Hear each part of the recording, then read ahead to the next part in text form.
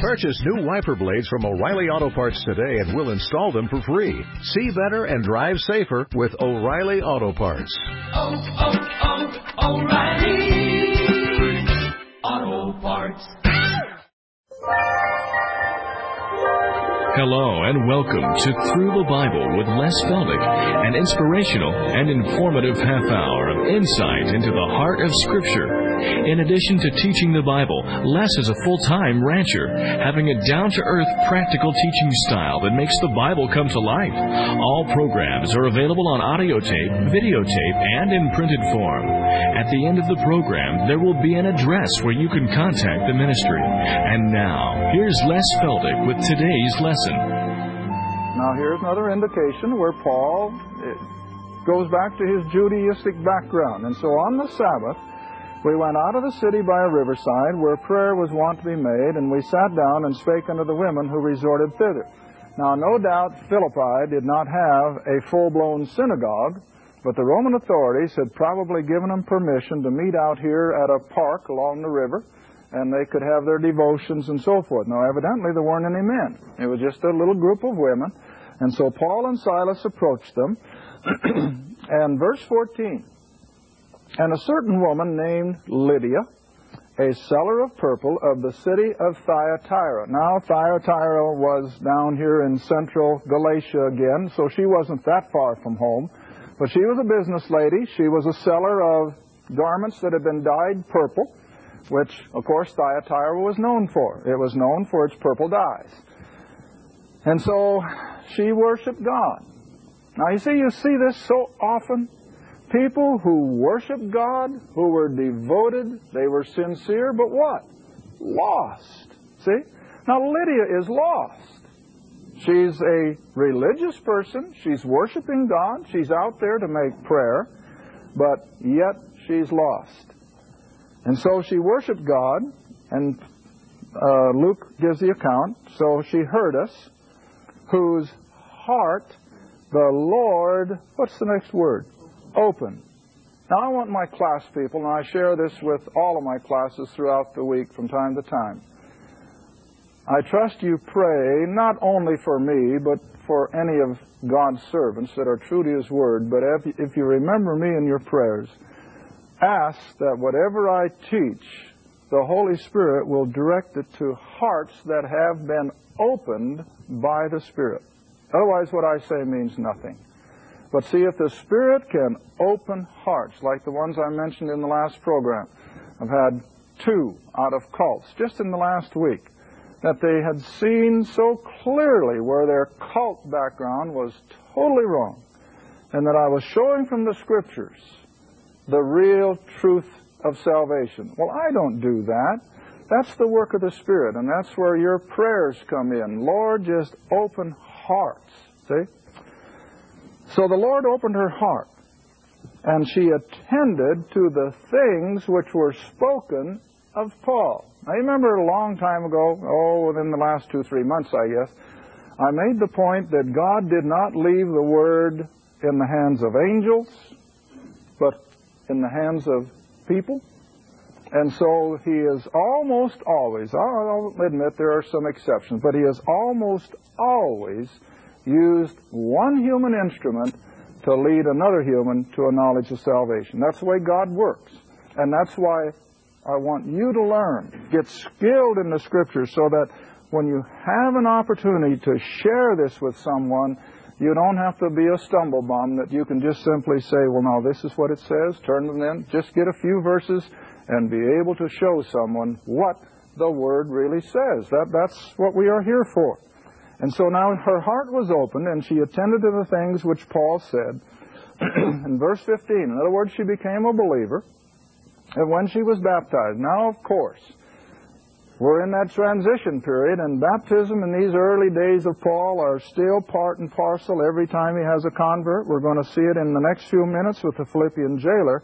But I maintain that as he goes on into his deeper and fuller revelations, then the importance of baptism sort of drops away as well. Now, a lot of people won't agree with me, but that's their prerogative.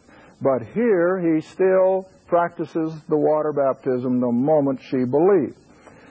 And then she besought them, saying, If you have judged me to be faithful to the Lord, come into my house and abide there. And she constrained or begged us.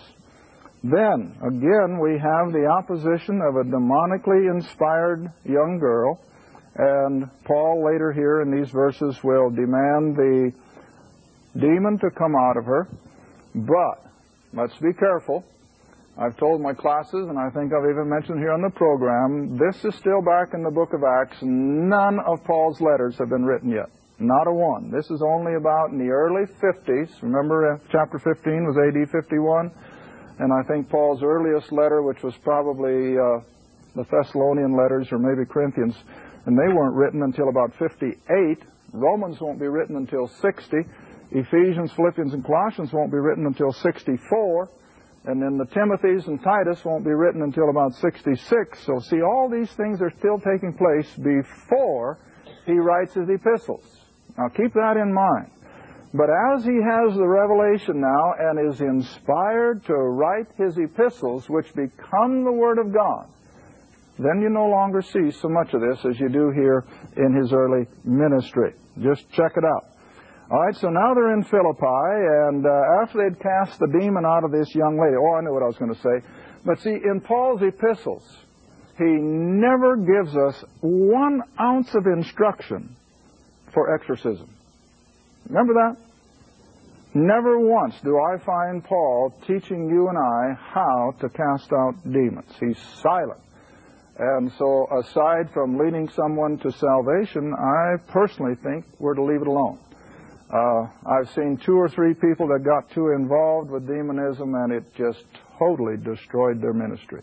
Took them out of the ministry because they got so involved with exorcism and what have you. So take that for what it's worth. I don't set that in concrete, but I can find nothing in Paul's letters that give me instructions on taking someone and casting demons out, except to lead them into the plan of salvation.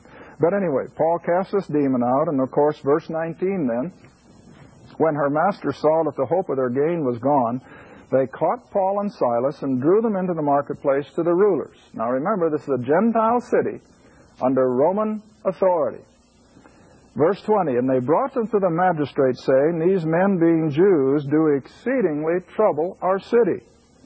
Teach customs which are not lawful for us to receive, neither to observe, being Romans.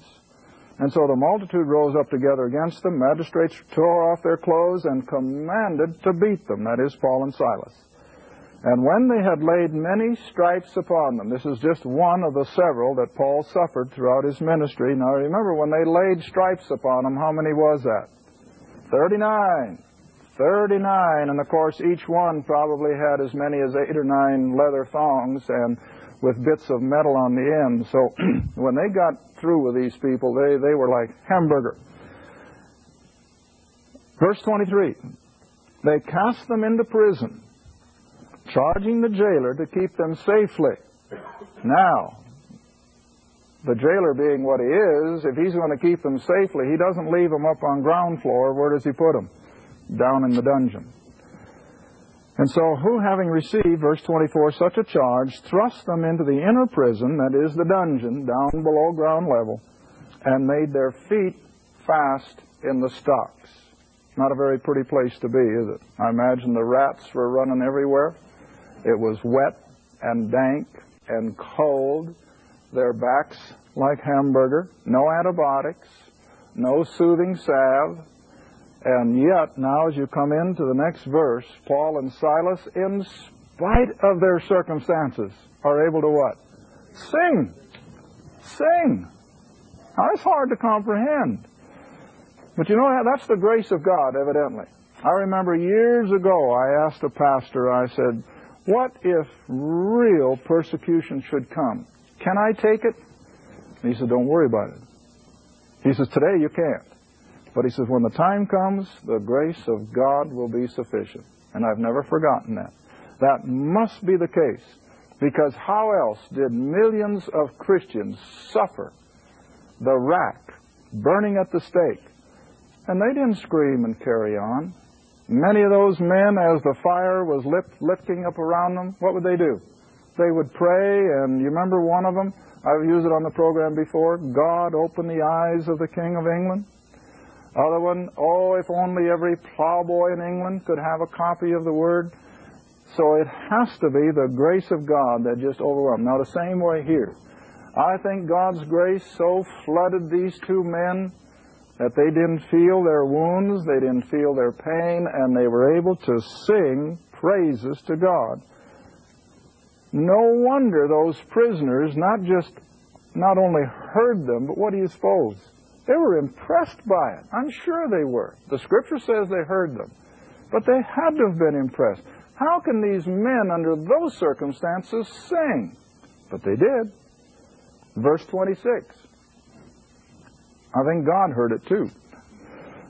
And suddenly, there was a great earthquake, so that the foundations of the prison were shaken, and immediately all the doors were opened. Now you see, God can even control the force of an earthquake, to do nothing more than open the doors of a prison. Now that's the God that we serve. And He hasn't changed. Now He isn't doing this kind of miraculous power today, I'll grant you. But He could if He wanted to. And so this earthquake opens the prison doors, and yet it leaves everything so intact that the prisoners didn't lose their life. They could have fled, but they didn't. Amazing, isn't it? They all stayed right there in prison with the doors open. Verse 27. The keeper of the prison, awaking out of his sleep and seeing the prison doors open, drew out his sword and would have killed himself, because under Roman law, if you lose a prisoner, then what? You're a dead duck anyway, so you might as well hasten the operation. But Paul and Silas say, hey, don't do that. Don't kill yourself. We're all here. Nobody has escaped. Verse 29. So the jailer called for a light, sprang in. Now remember, it'd probably be a torch. And he sprang in. That's what makes me again think it had to be down into a dungeon situation. He sprang in and came trembling and fell down before Paul and Silas. Now reflect a moment. This jailer was a citizen of Philippi. Where do you suppose he was that afternoon before he came on duty as the jailer? I think he witnessed the scourging of Paul and Silas. I think he heard them preach up there in the street. And so it wasn't totally new to the jailer when Paul and Silas approach him with what's going on. And so read on. He brought them out and said, Sirs, what must, and you know I'm always emphasizing this. What's the pronoun, Alice? I. See? Oh, now, some of you haven't been with us, and a lot of our television people haven't been, so come back with me to Acts chapter 2, verse 38. Now, this is what I call comparing Scripture with Scripture. Now, I know a lot of the theologians like to take the Greek and twist it all out of shape to make it mean what they want it to mean. Well, they can do it. I'm not going to. I'm just going to stay by what the translators back here did, because I feel that the King James translators were about 200 and some years closer to the Greek than our scholars today are. Granted, they didn't have computers, but nevertheless, I still trust the old King James translators, and I'm going to stay with it.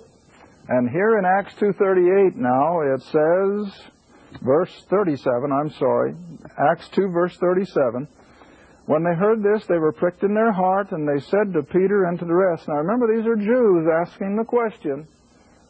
Peter has been addressing Jews throughout the whole chapter. And they said, men and brethren, what's the pronoun? We do. See? That's the nation of Israel on trial.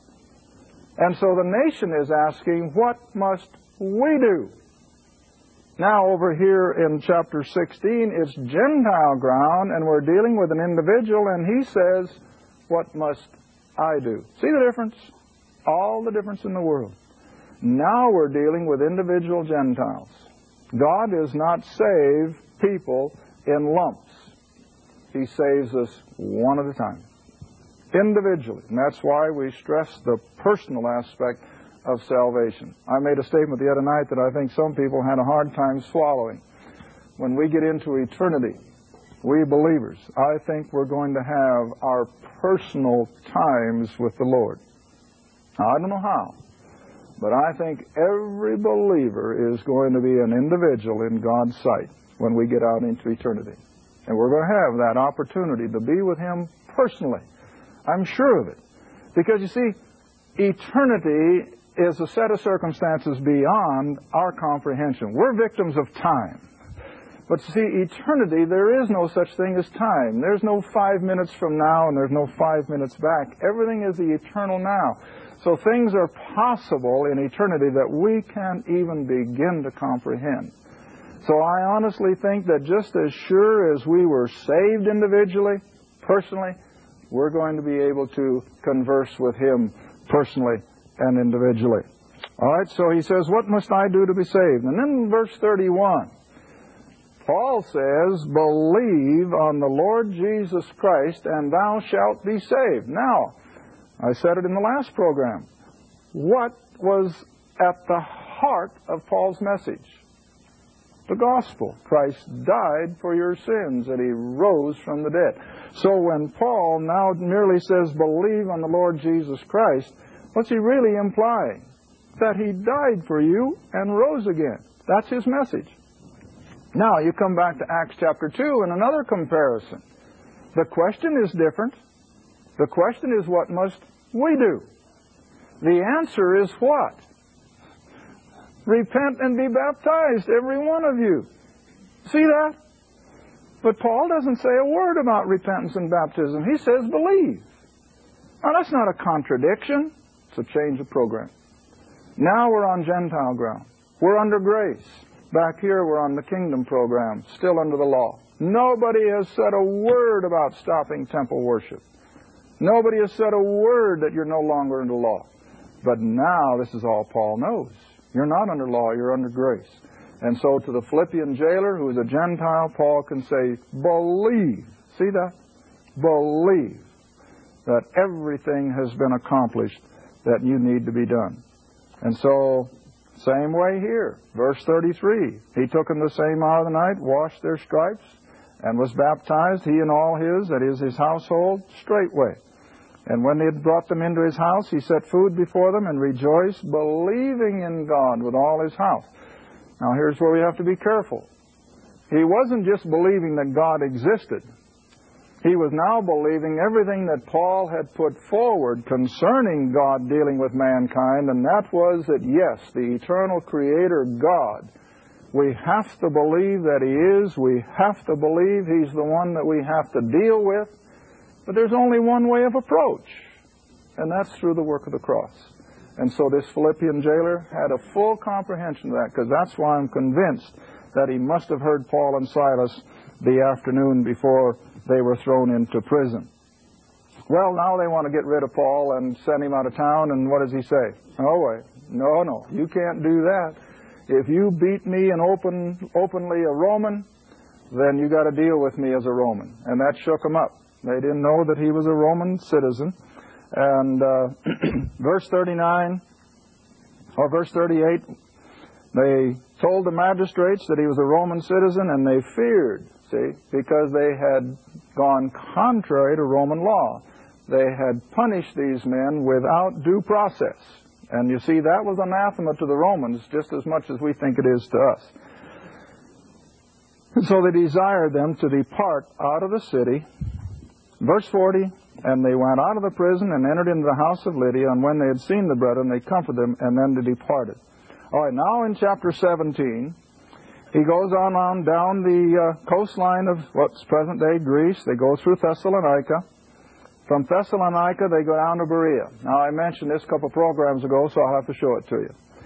After being driven out of Thessalonica by the Jews who wouldn't permit them to preach in the synagogue or anywhere else, they come down to Berea, just a few miles down the coast. Verse 10, and the brethren immediately sent away Paul and Silas by night to Berea, who, coming thither, went into the synagogue of the Jews, as they always did in these early days.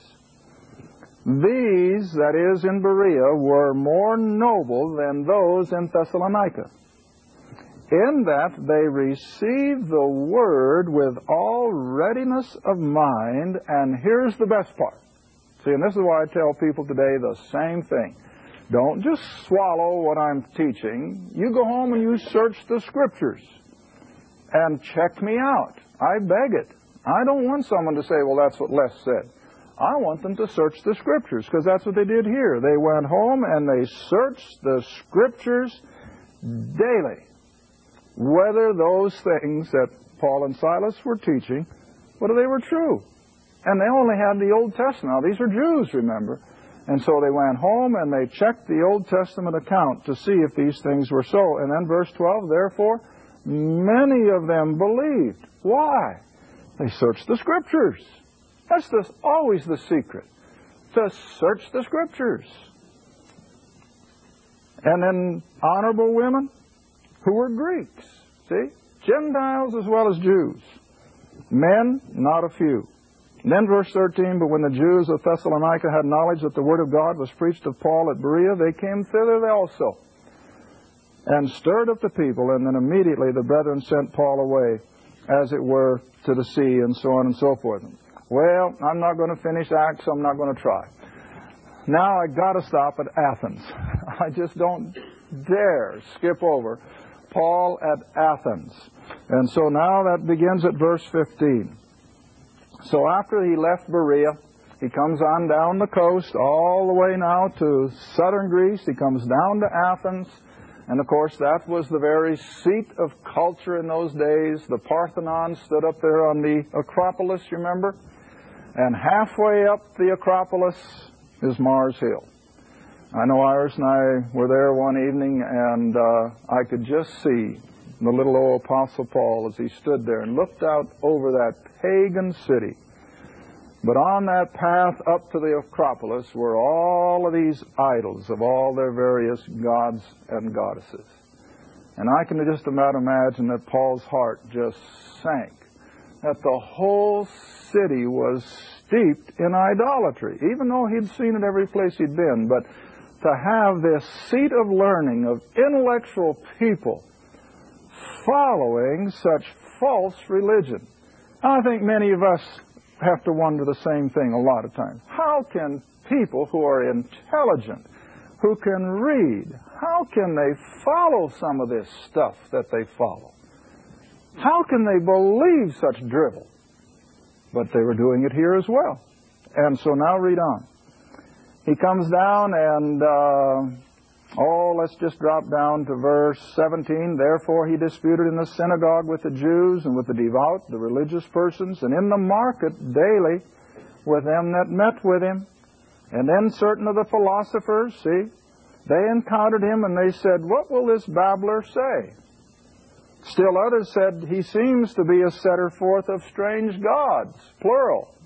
No, Paul never set forth gods. He set forth the one God. See the difference? Because he preaches unto them Jesus and the what? See? That was part and parcel of his message. He never separated it. Verse 19, they took him and they brought him unto Areopagus, saying, may we know what this new doctrine whereof thou speakest is, for thou bringest strange things to our ears. We would know, therefore, what these things mean. Now look at verse 21. For all the Athenians, the citizens of Athens, and strangers who were there, spent their time in nothing else but either to what? To tell or to hear some new thing. They were gullible. And you know the world's back at that place again tonight. Oh, the world is so gullible, as I said a couple programs back. They're ready for anything that tickles their ears, anything that sounds good. Boy, they tie into it. But this is the same way here. They had philosophy, they had intellectualism, but they were pagan. And then Paul stood, verse 22, in the middle of Mars Hill and said, you men of Athens, I perceive in all things you're too superstitious. You're too tied up in your religion. For as I passed by and beheld your devotions or your system of worship, I found an altar with this inscription, to the unknown God. So they had an inkling that there was somebody out there that they didn't know about. And so they left a blank space for that unknown God. And so Paul says, he's the one that I'm bringing you to. He's the one that I'm revealing. And so he preached his gospel and told them, like in verse 24, that he is the Lord of heaven and earth. He is the one who has created everything. Then verse 27, here we have to stop, that they should seek the Lord, if haply they might feel after Him and find Him, because He's not far from every one of us. Thank you for joining us again for Through the Bible with Les Feldick. If you'd like to order audio tapes, videos, or any of our printed material, you may do so by writing Les Feldick Ministries, Route 1, Box 760, Kinta, Oklahoma, 74552. That's Les Feldick Ministries, Route 1, Box 760, Kinta, Oklahoma, 74552. Or you can call us toll-free if you'd like at 1-800-369-7856. That's 1-800-369-7856. Remember, this is a faith ministry, and your participation with us is greatly appreciated. Again, our address is Les Feldick Ministries, Route 1, Box 760, Kinta, Oklahoma, 74552. And our phone is 1-800-369-7856. Thanks again for listening, and please join us next time for Through the Bible with Les Feldick.